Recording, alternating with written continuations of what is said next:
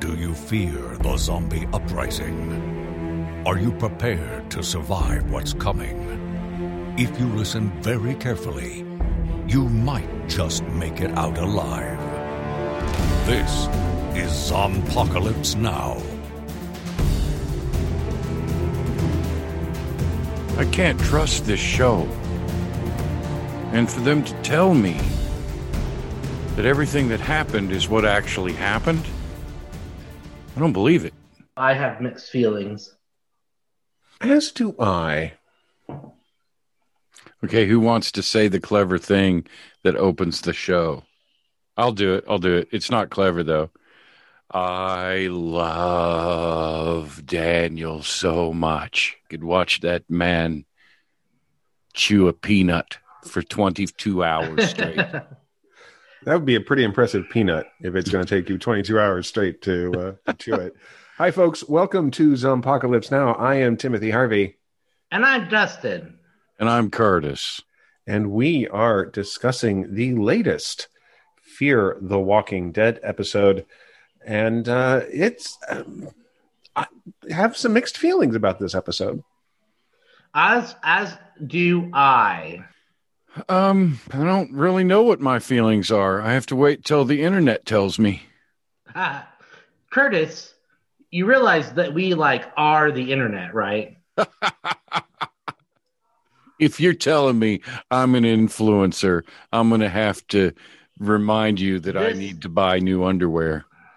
This podcast reaches fives of people. I miss the Walker Sexist Ranger days. Oh, yeah. Yeah. I loved that was one of my favorite shoots. And I loved it because it was one of the first things, because I was president that year, remember, of the IFC? And that was one of the only things I actually got to participate in was the one night stand. And to be able to do it and to be on the supergroup team with all my buddies and Dave Barry, it was so much fun to do that. Yeah, it was. Especially miss things like that. Make me miss the good old days, of course, but also Dave Barry, whose name should be mentioned periodically. Yeah. When he asked you to be more gay. Yes. Is that short somewhere on the internet? You know, I honestly don't know. I think Brian posted it somewhere. I think Brian Boy has it somewhere. We'll have to see if we can find it. Folks, if you may cast your mind back, I think Dustin and I recorded an episode of this show after our friend Dave passed away. The day he died. Yeah, it was the day he died. Yeah. And we talked quite a bit about our friend and his amazing ability to be incredibly difficult. And yet one of the... I don't see how he could be so difficult and so cantankerous and still have so many people just do whatever he wanted. I talked about this then, and it's not bad to bring back up. And interestingly enough, this kind of does tie into tonight's episode, which just clicked in my head. We'll shoehorn that shit in. Don't worry. Oh no, there's like a real thread here. But Dave was one of those people who, when he liked you, he gave you all kinds of hell. And if he didn't like you, he was polite and just dismissed you. But if he cared about you doing whatever it is you cared about, whether it was music or art or film, mostly film in our cases, he would just rake whatever you did over the coals. He would just be brutal because what he wanted you to do was make the next one better. And so he looked at whatever it is you did in his most critical eye. And Dave had one hell of a critical eye. Yeah. Mm-hmm. And people like that are the most the most missed when they're not there anymore. Not to mention the fact, and this is where it does tie into the episode. Dave and I, one of the things that we became friends working on the feature film I made, which no one will ever see because it's bad. It's bad, folks. It's bad. But he helped shoot it and he helped edit it, and we spent a lot of time together because we were editing this thing for a long time, and we became friends. And he taught me how to edit, and we talked a lot about our lives and our relationships, and both of us dealing with the various. We'd both been in therapy. We'd both been dealing with mental issues, depression primarily, and one of the things that I think that helped bond us as friends was the fact that we knew what when the other person was talking about being depressed and dealing with depression, there was a common ground, there was a common language that was on top of the fact that we both loved making movies. And we both had, ambitions to tell good stories and all these sort of things. So it was this extra layer that kind of, just helped cement our friendship. And I think that's one of the things that a lot of people missed if they dealt with Dave, which is if you were Dave's friend and you were in trouble, if there was something you were going through, he might give you shit about it, but when it was done, when he was done giving you shit about it, he'd help you. Which you get a little bit of abuse and then some aid. It worked with Dave. That was one of the. I think that's one of the things that he and I became friends because of was that. Neither one of us are none of us are particularly, but Dave and I especially were not ones to suffer fools lightly, and would, I feel like we gave each other a lot of shit a lot of the time because, we were, kind of maybe the only people that could take some of the really vicious stuff that we would say to each other. I remember when he called and told to tell me that he had cancer. He said, he wanted to go to Hawaii and live under a volcano and grow things in the rich, volcanic soil and, grow dreadlocks. And I said, oh, that's beautiful, Dave. It's wonderful. Just make sure that you document it because there are so many people that are going to want to see the death of Dave Barry. And we talked about in that, about how people kept saying to him, you're going to make it, you're going to beat this, you're going to beat this. And, he thought I was probably one of the only people that he could say, I don't know if this is going to happen. And I said, well, people are afraid to talk about death and dying in that way. As it's us. We like to forget it's us. Oh, yeah. Anyway, that's a lot. But you know what? That's remembering Dave is never a bad thing. No.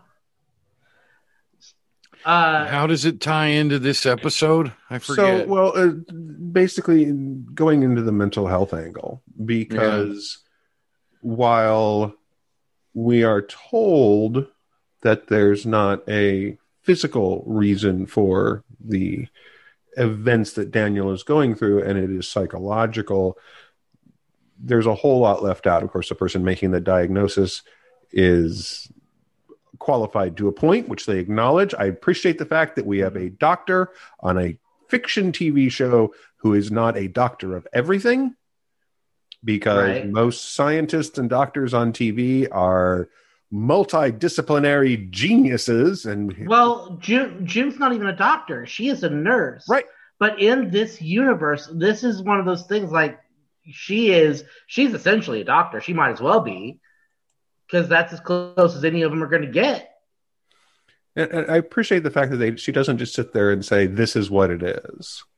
Mm-hmm. But at the core of this episode is Daniel losing his memory, his sense of self, and whether it's PTSD or can't rule out Alzheimer's. Mm-mm.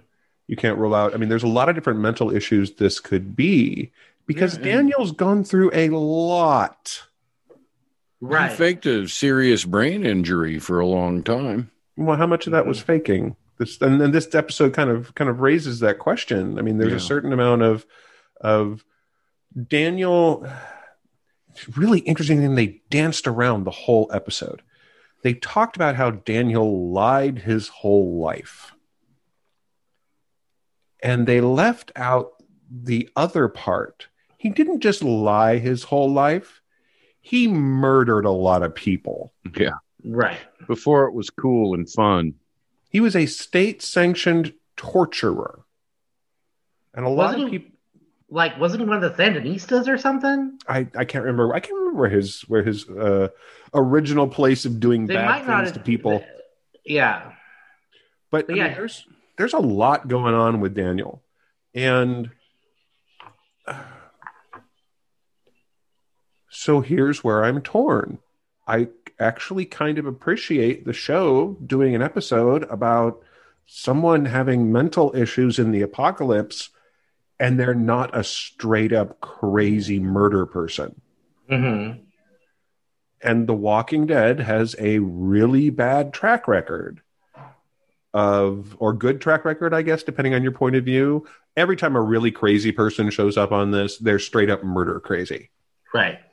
And, I think that this is a good way to, because to bring into, the fact that he's probably got really intense PTSD and all. But let's back up and actually talk about the episode, because I have issues with a couple of things that happen in this episode, and I also have issues that we could talk about with this his diagnosis of maybe whatever. Sure. So we start with Daniel sitting in a room, and he says 3 words in sequence, and they are words that I have completely forgotten, even though we just watched the episode and they said them twice in the episode. Just literally 20 minutes ago, we watched it.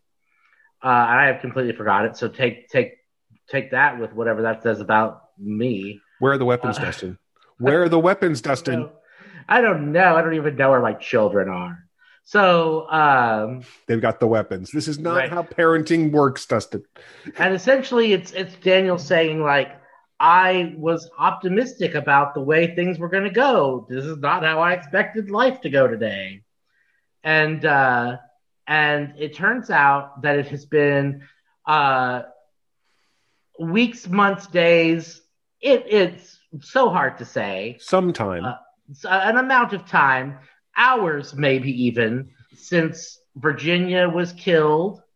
And I guess Strand took over part of her world. And then the mask people are out there doing their own thing. And June is off doing her own thing at her own little community. I'm guessing she probably went to go set up that hospital she wanted, but we don't know that. I'm just guessing.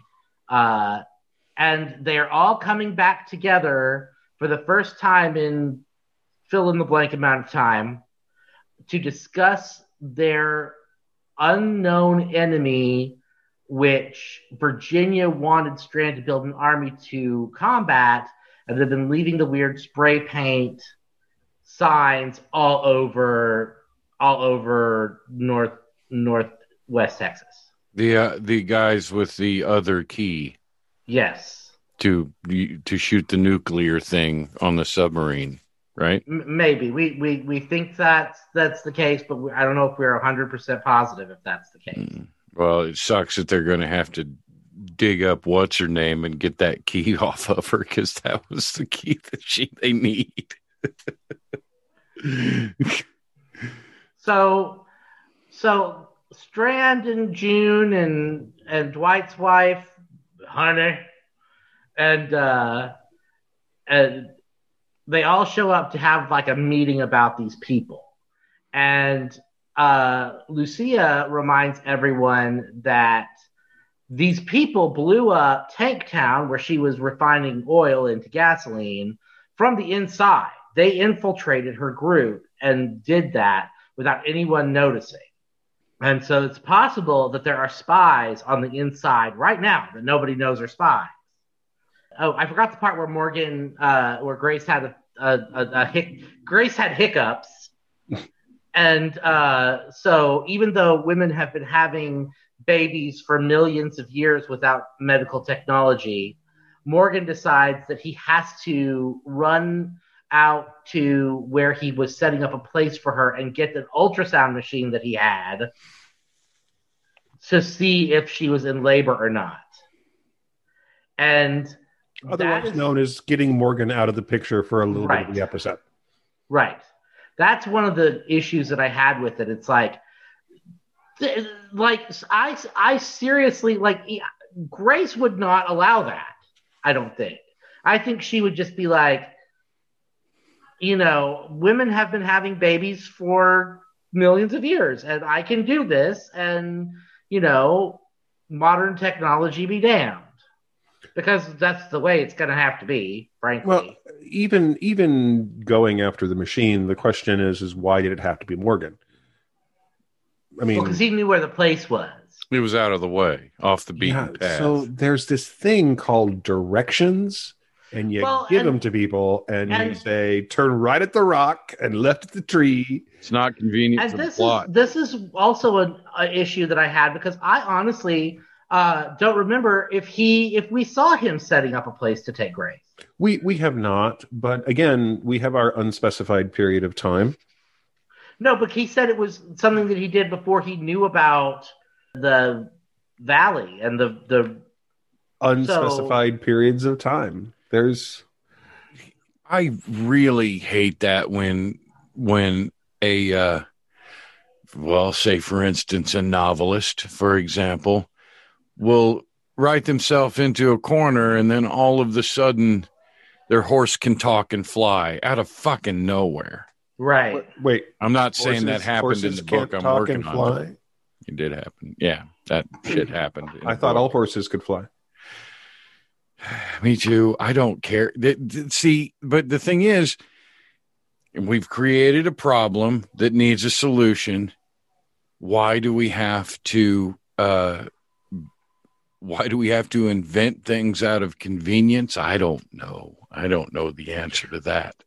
That's what drive the plot forward in the way you want it to drive it forward, which is what they do. I mean, but I think that, I just hope, I just hope that there was someone in the writing room who was like, can maybe the radio be out and Morgan have to go get June instead of going to a random place to do a random thing, and they both show up at the same time? Okay, so that would actually be the problem with a good explanation, because then he could send someone else. So as long as you make it a thing where only Morgan can do it, no matter how ridiculous or how unlikely, and I'll go with unlikely in this case, it's not super ridiculous, but it's there to get Morgan out of the way so that you can have Daniel be in charge and therefore be in the position when all the things happen that we have a case of an unreliable narrator. And in this case, it just happens to work because, because Morgan enjoys his time on the cross. Mm-hmm. He's always martyring himself. This is all my fault. I did it all. I'm responsible. Yeah. Get over it, Morgan. Yeah, no shit. Just relax. So go get the baby thing and come back. And let's try not to make a big deal out of it. So Morgan goes to get the baby thing, and he leaves Daniel in charge to get the meeting started. And I don't understand the point of that personally, but I'm not going to get into that. Like, why not wait? He's going to be gone for half a day. So the meeting starts, and everybody starts accusing each other of being the spy. And it's like, okay, it's not going to be one of these people. It might be that guy with the beard, the bald beardo, and it might be the guy with the dreadlocks, but it's probably not gonna be. No, I don't think so. And so everybody's like suspicious of everybody, and they act like they all act like they don't have any history together in this moment, which is one of the things that I had an issue with as well. Because if anything, I would think that the people that had been working together for the longest amount of time, the people we've been following for the last 3 years of this show, would band together and be like, well, it's obviously not one, like we trust each other. And, I don't know. So everybody's fighting, and then there's an explosion. Kaboom! The explosion was the thing I'm having trouble with. Oh, tell us about it, stud. Well, I suppose maybe Daniel knows how to set up a stick of dynamite to go off after a certain interval. But it just seems to me like in the show they said, well, they would have needed help for that. And I think, that might have taken 2 people to pull off. Well, but also remember, Daniel had an original explanation for that. Yeah. That they had been using the dynamite to do some construction, and that there's something must have fallen off the hillside and hit it and exploded it. So I think that part of the problem is that your general conception of how dynamite works through pop culture, if nothing else, is you'll light a fuse and you throw it, or you run away really fast. But there are different ways for dynamite to go off. There's different ways to rig it to explode. It just seems like a very kind of a rock fell and hit the dynamite and it went boom. And you're like, that's not how dynamite works. Well, that's how old-timey dynamite used to work when it was sweat nitroglycerin. Well, yeah. It was pretty dangerous if it was old, It is the Old West and the Zompocalypse on this I just wanted someone to hold up a little bundle of like 6 or 7 sticks of dynamite taped together like an old-timey. Everyone gets 6. Like, we're about to rob this train and we're going to use this here. So I guess whatever. A stick of dynamite went off. It's very confusing to me. There's so much good about this episode, and there's little things like that that's like, what are you doing? Well, while you were doing that, I was actually looking at nitroglycerin and dynamite. Excellent. And as it happens, having reviewed the Wikipedia entry for dynamite, turns out that dynamite has a good shelf life above about a year before it starts leaking, essentially, before we start sweating the nitroglycerin, before it becomes susceptible to being thumped upon and being unstable. So this is not, while this seems a little bit contrived, it's not out of the question. It is, I quote, dynamite is moderately sensitive to shock. In other words, don't sneak up on the dynamite and tap it on the shoulder. All right? It doesn't like you. It's scared of you. Yeah, that's right. So that, see, and I thought it was like, which even would have been okay in this series, even if that shelf life was like 20 years, because they could have found that somewhere. Well, but it makes even more sense in the fact that we have a world where new dynamite is not being manufactured. Right. And we're 10 years into the Zompocalypse, and I got news, folks. Dynamite's going to be real dodgy after 10 years. If after a year it's starting to go bad or getting more dangerous. But there's something about the fact that it's really important. I think we're being told this story by Daniel. And there's a certain amount of the unreliable narrator happening here too.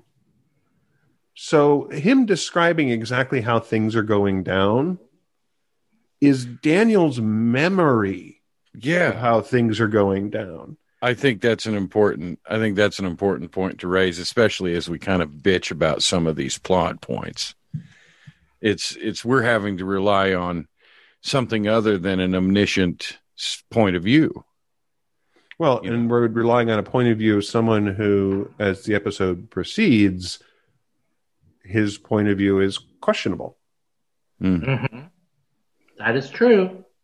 I feel like they were afraid of diagnosing Daniel with a degenerative dementia that someone his age would begin to show symptoms of. I wish, and a part of me understands that, like, you don't want to give a character like Daniel Alzheimer's, or Sundowners or whatever. But at the same time, I think that would have been as interesting, if not more interesting, than somebody struggling with, PTSD in a way that makes them disassociate, which is what we ultimately find out, or what we ultimately think Daniel's is going on with him. I think you could do a story about someone struggling with Alzheimer's in the zombie apocalypse and what that would mean, but not on this show. It is not unreasonable to put anyone in a dissociative state, given what people have to go through, I think. Right. See, that's part of what I mean. Yeah. Like it is, I think, the simpler answer to say, oh, he's, having really bad PTSD. Well, no duh, motherfucker. We're all having really serious PTSD. We've been living in the zombie apocalypse for 10 years. But on top of all of everything that everyone else has already dealt with that's survived, he also has this past. Right.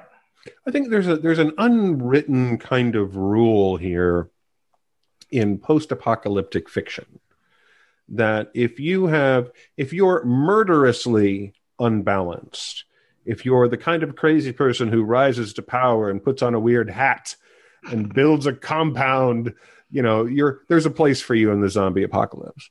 If you're the kind of person who can work your way through the trauma and somehow hold on and keep your mind together, you too can be the hero of a zombie apocalypse show.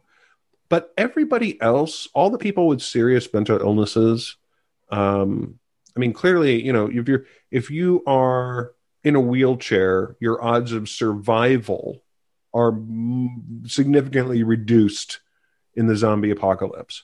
There are physical conditions and mental conditions that are going to make you much more likely to not survive the first year. I can guarantee you there ain't a single diabetic on this right. in this world right now. Diabetes has been cured. Well, and I think that if you're going to get, Well, and they addressed that in season 3 of Walking Dead. Remember? That was our intro. No, it wasn't 3. It might have been season 4. That was our introduction to Negan. Was Dwight and his wife and his wife's sister had stolen a bunch of insulin because the sister was diabetic, and were trying to escape from the saviors with her insulin, or something like that. That sounds right. Something like that. Yeah. So yeah, I think that Alzheimer's is a thing that's, it's going to come to you or it's not. It's the dealing with a character who is having that kind of mental disintegration, whether it's, my grandmother developed dementia in the latter part of her life. And it was pretty much textbook, she'd forget things. You'd have the same conversation with her 2 or 3 times. And it was just, it was tragic and heartbreaking to see. This is not that kind of show. This is not a show that's going to dedicate 2 or 3 episodes to showing what it really looks like in this world to have that happen to you. They're going to do it in an hour, and that's going to not be enough. Right. And so I think that this is, in some respects, having it be PTSD, which, again, of all these characters, Daniel's got history. Right. And Ruben Blades is just so much fun to watch. From the time he came onto this show, and we knew that Daniel was kind of terrifying, he's just been one of the best characters of the show. Mm-hmm. Absolutely. Even at his most psychotic, murderous state, this little roundish man who just looks at you and you go, yeah, pretty sure he's going to kill me now, and there's nothing I can do about it. He's riveting on screen, and to do this to this character, if you're going to tell this kind of story with this cast, Daniel's an excellent choice for it, because he's got that gravitas, but he also, the thought of Daniel losing his mind, whether it's PTSD or Alzheimer's or anything, is scary because he's dangerous. Yeah.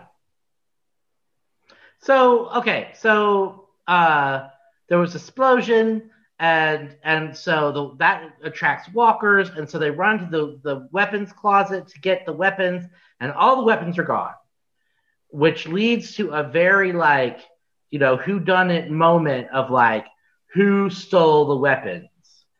And Daniel accuses Strand and endangers the entire camp by opening up a wall and letting walkers in so that he can prove to see who has a weapon. And of course, Strand had a weapon.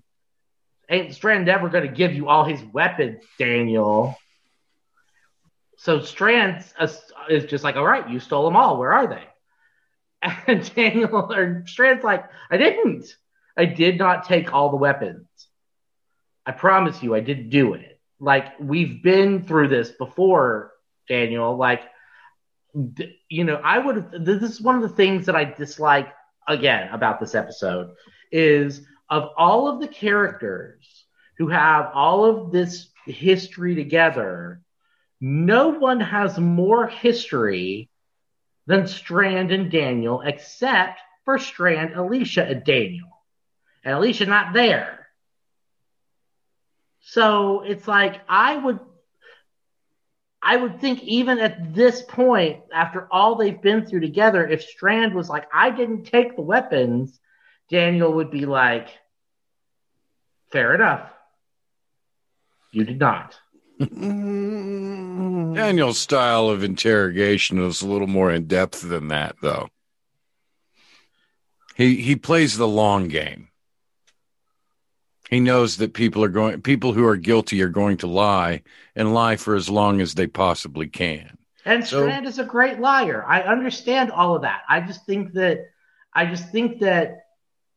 the trump card for not having this particular conflict between these two particular characters is the history. I just don't see this. I just don't see this. I don't think this is the way they should have gone. I think you're right, and I think that, and I don't know if this was intended, because it's clicking now, but it didn't necessarily at the time I watched it. So I'm not sure how this is much, you saying that and me thinking about, okay, but what about, and that's, if Daniel is not actually remembering things properly, if he's starting to lose, not being able to trust himself,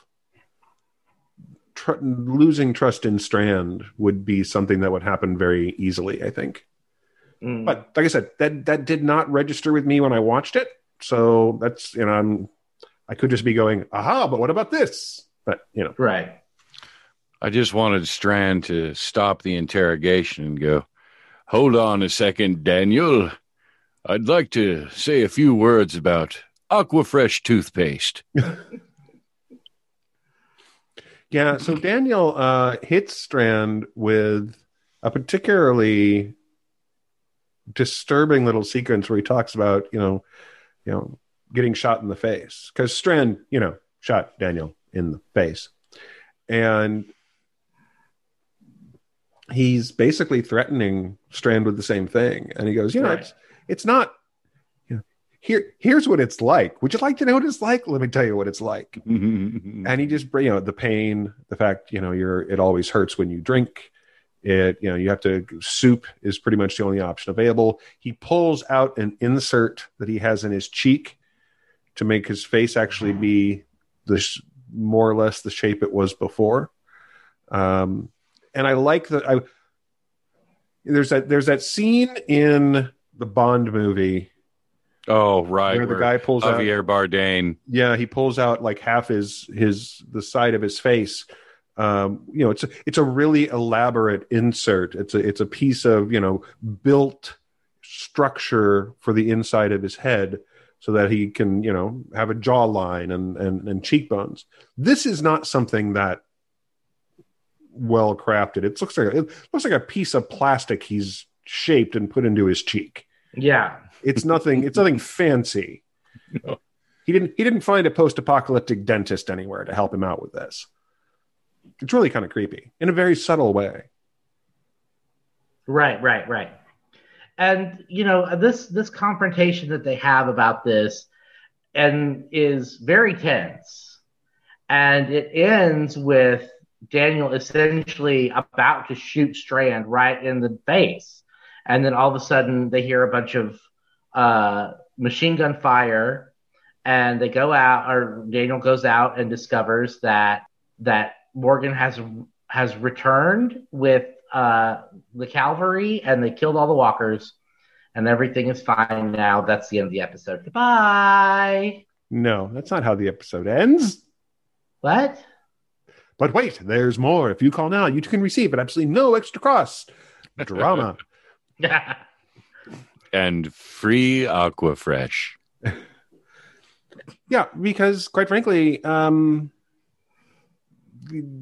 went looking for a thing for Grace, but Grace ain't nowhere around, and they discover that she's not where Daniel was supposed to have sent her for safety. Yes. And when they finally find her, he's like, why didn't you go to the fishing shack where I told you to go? And she's like, fishing shack? You told me to go to some caves.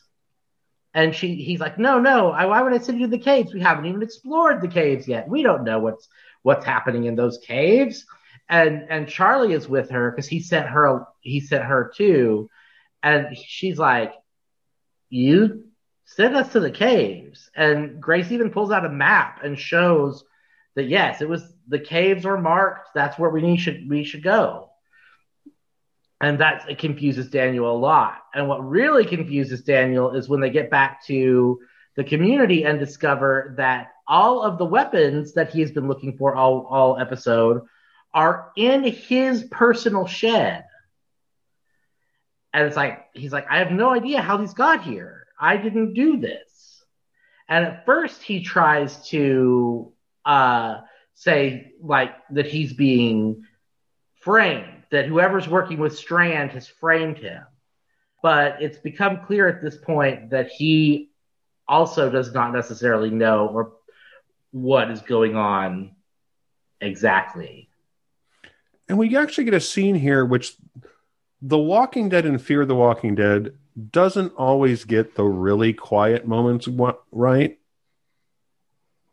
But there's like 3 sentences between Morgan and Daniel at this point, where Morgan's like, are you okay?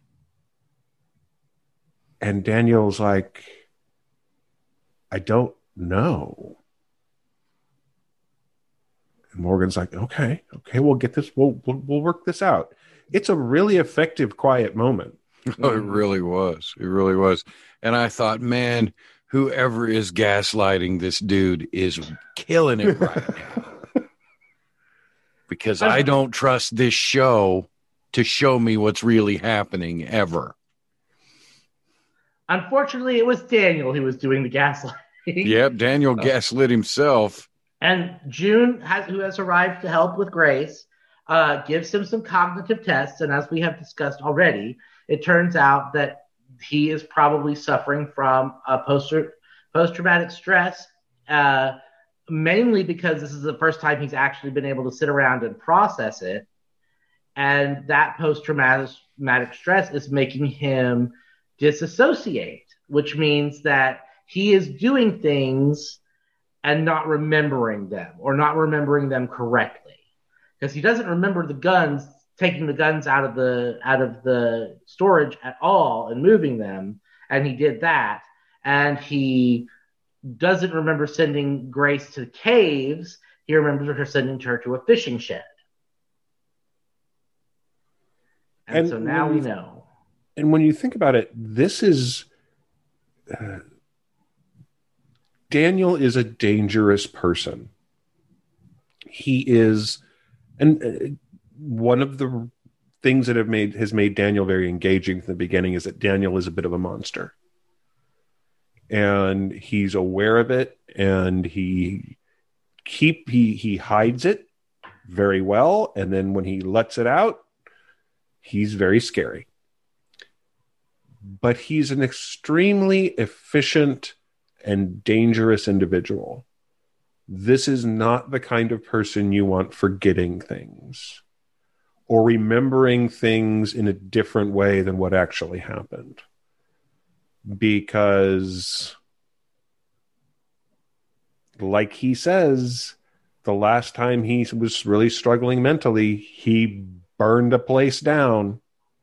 Which he did in season 2, and it was great. It was glorious. It was the first time we thought he died.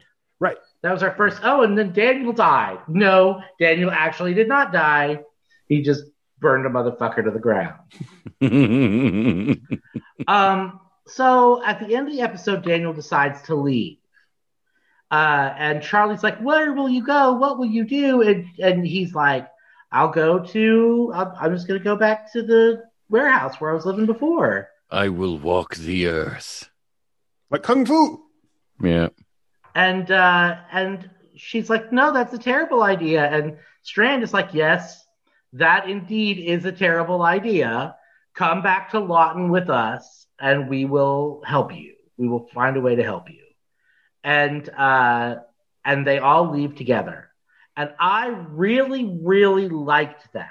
I liked that Strand was willing to use his connection with Daniel and willing to want to help him even after all of this. And then we watched the behind the scenes thing, and it ruined it all for me. Yeah. Because I don't like the behind the scenes thing after. The little doofusy writer was like, now the shoe's on the other foot, and Strand can essentially put Daniel in a cage. And that's what he really wanted. And I was like, no, I don't want Strand to want that. That's bad. That's a bad want. Well, there's this thing called the death of the artist, right? So when the artist puts the work out into the world, it doesn't matter what the intent of the artist was. It's how you interpret it. Yeah. Now, there's a whole long argument you can make about whether or not death of the artist is a thing, and there's all kinds of stabby opportunities here. We can get into a throwdown evil fight, but we're not gonna, because in this case, the writer's wrong. Except for next time we see Daniel, he's locked in some cage somewhere in Lawton. That's gonna real suck. Because, TV writers don't just say shit. You can't death of an author or TV writer because it's an episodic thing. And we're gonna see his intention sooner rather than later, probably. Next time I just don't know that's what's going to happen. And I don't care what the writer said. Because we also have that scene where Daniel and Strand are facing against each other, and Strand is in the cell, and Strand says, Daniel, please forgive me. And he's all but begging him at that, or as close as you're going to get to Strand actually begging. Yeah. And I think that Strand says, I said what I said, when Morgan says, I'm going to hold you to this. And Strand says, you don't have to. I said what I said. And I think that even if what we get to see Daniel is in looks like a cage. It'll look like a cage the way the cell that he was in, that apparently he just walked out of at the end. Now, admittedly, pretty sure that Daniel could pick a cell door with. Well, I'm sure that he put himself there for the safety of himself and right. But I mean, I don't see, and maybe this comes back to, what you said about the dynamic between these two men. I just don't see Strand not really wanting Daniel to be better.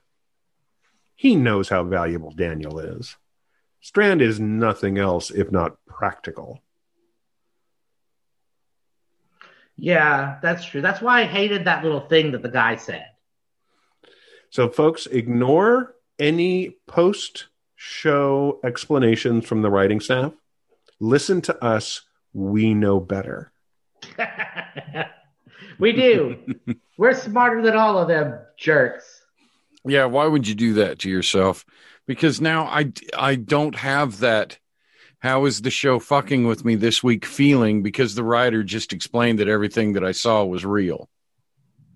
So fuck that guy. But that's not what we saw. We really did see Daniel telling June what happened. Yeah.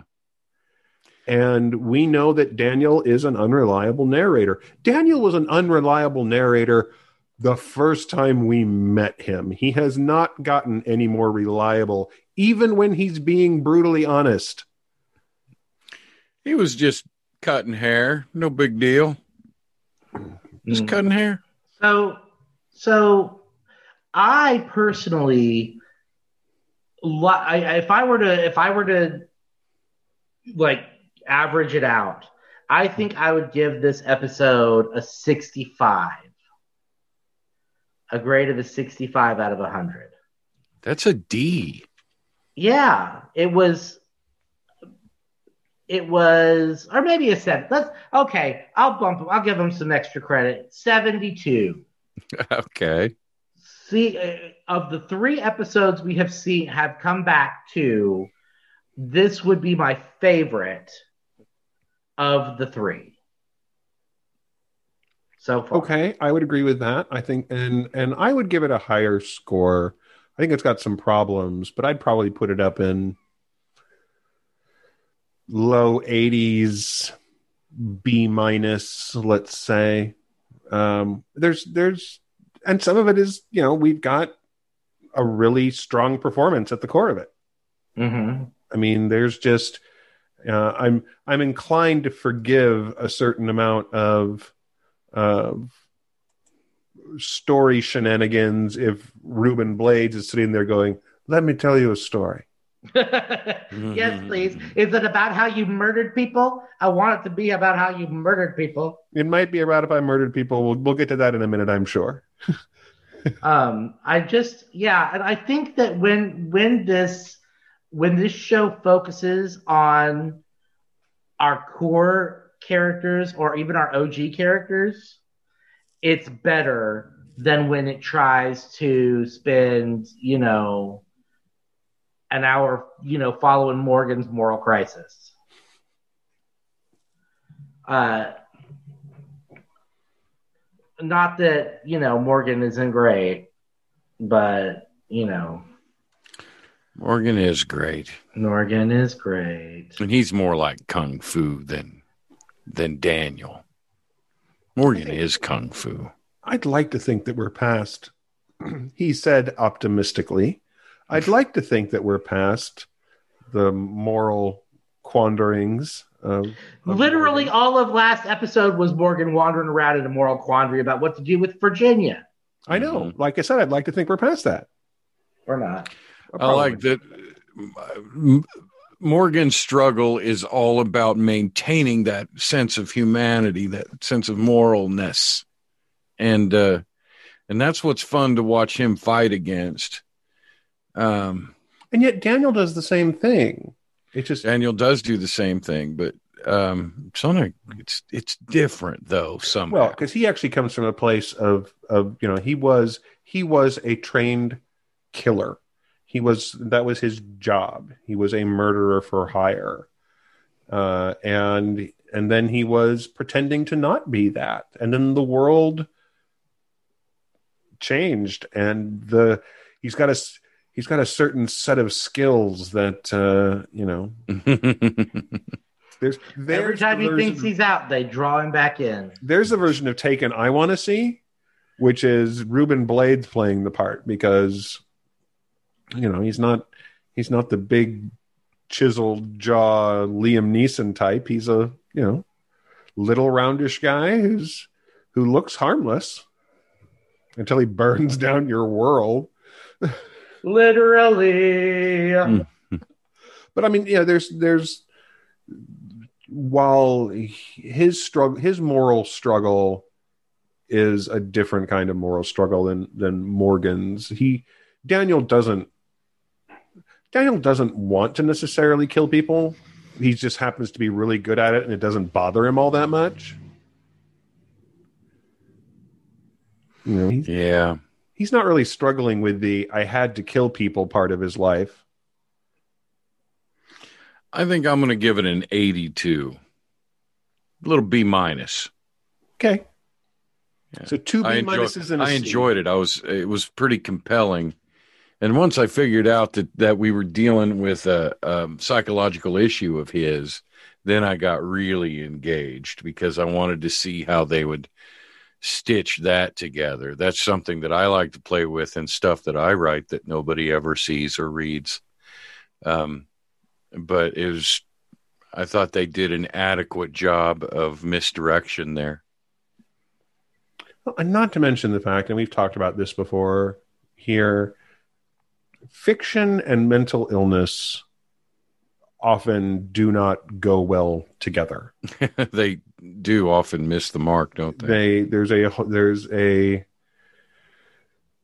And it's storytelling. It's storytelling 101. You've only got so long to tell a story, therefore you do things in shorthand. And shorthand for mental illness is ... right? And this means that a lot of times you have really, really bad examples of mental illness, and mentally ill people as murderers or as, dangers to other people in ways when most mental people struggling with mental illness are more dangers to themselves than anyone else. But there's a subtlety to portrayals of mental illness in fiction, which is often not there. I am quite entertained by the movie Silver Linings Playbook. It's cute. It's sweet. But nobody's mental illnesses fit together like that. All right? These are two damaged people who need to be in therapy and not in a relationship with each other because it's going to end badly. 30 seconds after the camera stopped rolling, one of them had a breakdown. It's sweet and cute, but... So I appreciated the fact that there was some subtlety to this, and they handled it pretty well. I was pleased with that. Yeah. Well, there we go. We did it. Yeah. I'm not feeling particularly feisty about it, so I feel like that's a win. I don't actively hate this episode. Therefore, sometimes they just hit me right in the bad craw. I understand. Our expectations for the Walking Dead universe that low that when we're like, we get to hate it. It's like the best review of the season. Well, we still watch this show after season 2 of The Walking Dead. True. I'm not sure we actually have an expectations that can be low after season 2. Because they never went and looked for the little girl in the woods. They never did. They talked about it for a bazillion episodes, and she was in the barn the whole time. Yep. These are terrible people. All right, well, that is it for this particular episode looking at Fear of the Walking Dead. We have 3 more episodes in this season coming up here, and I'm sure there'll be all kinds of interesting things, what with the new threat and new settlements and all the things that are going on in this second half of season 6 of Fear the Walking Dead. We hope that you've enjoyed listening to us puzzle this over in our own minds. You can find us on Facebook. You can find us on Twitter. You can leave us a comment. You can leave us a rating. These, of course, help people find the show and make our listenership grow from 5s to maybe 7s. We will break 12s. We'll see. But we would appreciate, if you, again, and if you enjoyed this episode or didn't like it or felt that how we're looking at Daniel's character is completely off, let us know. We'd love to hear from you guys. We do this because we enjoy it. We do this because we like hanging out with each other and talking about TV and movies, and we hope that you're enjoying it as well. But we would definitely love to hear from you guys if you have something you want to contribute. That'd be great. But we'll do this again. Thank you, Curtis. Thank you, Tim, and please enjoy the freshest breath of the apocalypse with Aquafresh apocalyptic toothpaste. This is how you conquer the post-apocalyptic world. You sit there and go, if you follow me, I will let you have this large bottle of mouthwash. Thank you, Dustin. Thank you, Tim. I don't have a brand to plug. Not even Doritos? Yeah, eat Doritos. They're delicious. Okay, folks, there you go. We are getting no endorsement money from either of these companies. Although, hey, guys, toothpaste and chip endorsements, we're happy to do those here. We have no shame. Yes. Yes, we don't. All right, folks, thank you for listening. We appreciate it, and we'll see you on our next Zompocalypse Now.